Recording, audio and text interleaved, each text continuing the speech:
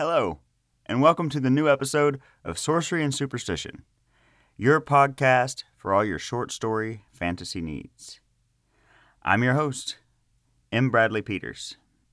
I'm an audiobook narrator, and I just really enjoy fantasy stories. They're my favorite stories, and so I bring stories from new and unknown authors to you. Short stories, of course, because, well, this is a podcast. We don't have time for long-form narration. So, without further ado, let's get into this week's episode. This week's episode is The Boy on the Floor by Peter Lampman. This is a relatively short story. They're all short stories, I suppose. But this one is shorter than the others. We tend to range somewhere between the 10 to 30 minute range, and this one's going to be closer to the 10-minute range. So, enjoy your short commute or whatever it is you're doing, the dishes, scrub, and listen to this charming tale of, it's fantasy, horror. It's nice. It's a nice story. I don't know. I'll let you decide what you think it is. Boy on the floor. The first rays of sunlight. The door is opening. Somebody new. This is it? A young voice cried. Stupid monks. You shouldn't be so quick to judge. A voice came. Who was that? The young voice became panicked and excited in the same breath. Look to the northeast corner, and you will see. No. The voice was scared. You come to me. A soft laughter filled the room. You will soon see that I can't move anywhere. You sound young, like me. I'm young, but not like you. My name is Karel. What's yours? Pilash.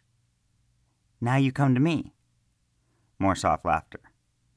I'm afraid I cannot comply. I'm stuck on the floor. Finally gathering courage, Pilash walked across the stone floor in his buffalo skin shoes and looked at the boy on the floor. Karel's head was covered in a thick mop of brownish-red hair, his face full of freckles, and a smile that crept unthinkably far. He could have been in his early 20s, perhaps a bit younger, like Pilash. Karel's clothes were simple brown woolens, but his body ended at his waist. The rest seemed to be sunken beneath the floor, but Pilash knew that was impossible. After closer inspection, Pilash saw that one of Karel's hands was also hidden beneath the stone tiles, and his torso was encompassed by black arcane symbols. As you can see, Karel reassured pleasantly, I can't go anywhere. You're as stupid as they come, aren't you? Pilash taunted, but the smile never left Karel's face. I admit that I have done my fair share of bad things to get into this position. However, I don't know if stupidity had anything to do with it. You're stuck in a floor, Pilash yelled. How could you not be stupid? I can't wait to tell the other villagers about this. What will you tell them? Karel asked, feigning confusion. That there's a boy stupid enough to get himself stuck on the floor. They won't believe you, Karel assured. Of course they will, Pilash snorted defensively. Why wouldn't they? Because this is the stone hut in the middle of the forest that all the townspeople are warned about. The one place where even the bravest souls are told not to go. Nobody will believe at anybody. Even a young man like yourself, ignored all the warnings and tales to see what was inside. Pilash cursed under his breath. Stupid monks. They're the ones that keep everybody afraid of this place. But I wasn't afraid. A large smile creased Karel's face again, which was starting to annoy Pilash. What makes you so happy? I know I've given up a lot, but my life isn't so bad. I can't run through the forest trails or swim against the river's flow. But the monks take good care of me. They feed me my favorite food, tell me stories, play games with me, and make sure I'm never lonely. As a matter of fact, the only reason I'm alone right now is because I asked for some privacy." "Then the monks come in here?" Pilash asked, as he took a seat in front of Corel. "Every day, although they never want to stay long. They think it's dangerous. They say an unnatural heat rises from the floor, and it scares them." Arrogance shone through Pilash's crooked smile. "Heat rising through the stones? It has been cold for months, and I guarantee there is no heat in these stones." "You don't feel it?" Wondering for just a moment, Pilash let his hand touch the surface of the stone, and instantly felt the heat surge through his arm. Laughing in nervous delight, he quickly pulled his hand away. "At least there's something a little more interesting to this place. The villagers will be pleased when I tell them this story." "They still won't believe you," Corel smiled. "But if you could bring back some proof." Pilash thought for a moment. "What kind of proof?" "The floor is so hot that it creates a soot on the soles of your feet.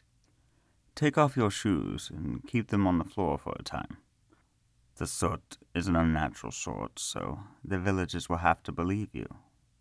Hastily doffing his shoes, Pilash was only too eager to gain the proof he needed. After placing his feet on the floor, he felt a little queasy, but pushed past the feeling. "Would you like to hear a story?" Corel offered. "What kind of story?" "One about a demon." Pilash nodded. "Several years ago," Corel began, "a demon with 2 horrible tusks, a hide like stone, and a noxious miasma for breath was rampaging through small villages. It crashed through homes and trees on a legendary rampage. With an insatiable appetite, it devoured all living things it came across. Even though the demon didn't discriminate, it couldn't find another morsel that tasted quite so good as a young boy. It was their boundless energy and fighting spirit that made them especially tasty. The demon attacked this very village, but a group of monks were ready for it. They had created a powerful seal that would lock away the demon's powers by compelling it to sleep. There was a tremendous battle as all the men, women, and children of the village worked together to force the demon to the monk's seal. Dozens of lives were lost that night, and the monuments to their sacrifice still stand, and the scars against the earth still linger. However, as the monks feared, their spell wasn't strong enough. The demon was asleep, but at any moment, its voracious appetite could force it awake, and its rampage would begin anew. Even though it pained them, the monks knew they would have to feed the demon young boys to keep its appetite sated.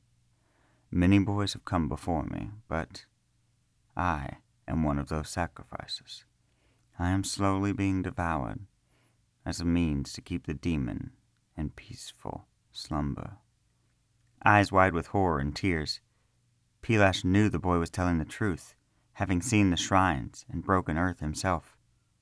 "Those monks are smart ones, though," Corel continued with a mocking tone. "I didn't believe it for a long time, but they are a lot smarter than you think. No ordinary person can enter this place. You've done something unforgivable." Pilash's throat tensed.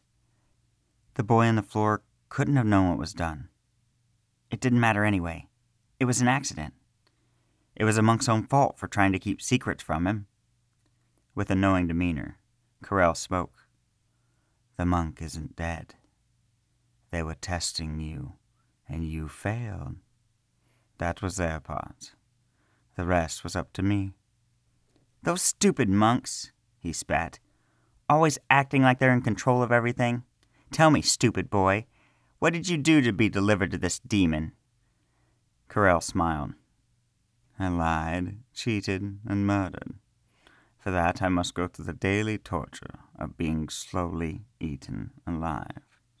I'm a criminal, but the monks keep me fat and sedated, so I don't kill myself by smashing my face against the hide of the demon, the thing you so foolishly think is the floor. My time is almost over, though. I have served my penance, and will shortly die. Corell smiled again, but this time it was different. Tears rolled down his face, and his soft laughter filled the room. What do you mean? Pelash panicked. The seal, Corell explained, looking weaker after every moment. Pelash looked in horror as he could see blood seeping away from Corell's body, and the circle of black markings were no longer there, but around his own feet. The demon much prefers fresh meat, and I have been here a while. Trying to run out of the room, Pelash found his feet were now stuck to the floor. That is the end of The Boy on the Floor. I hope you enjoyed the story. I enjoyed it. I thought it was interesting. I love these short stories, all these different perspectives, different authors that I get. It's just, I don't know, amazing. So I really enjoy sharing these all with you, and I hope you enjoy the narration I bring to you. And here at the end of the podcast, I'll do my own little plug. For one, I don't want you to forget that this is Peter Lampman's story. He wrote this, and he is an author, and I will have any information that I have about him to pass on about his other books and writings and things on the Facebook page for Sorcery and Superstition.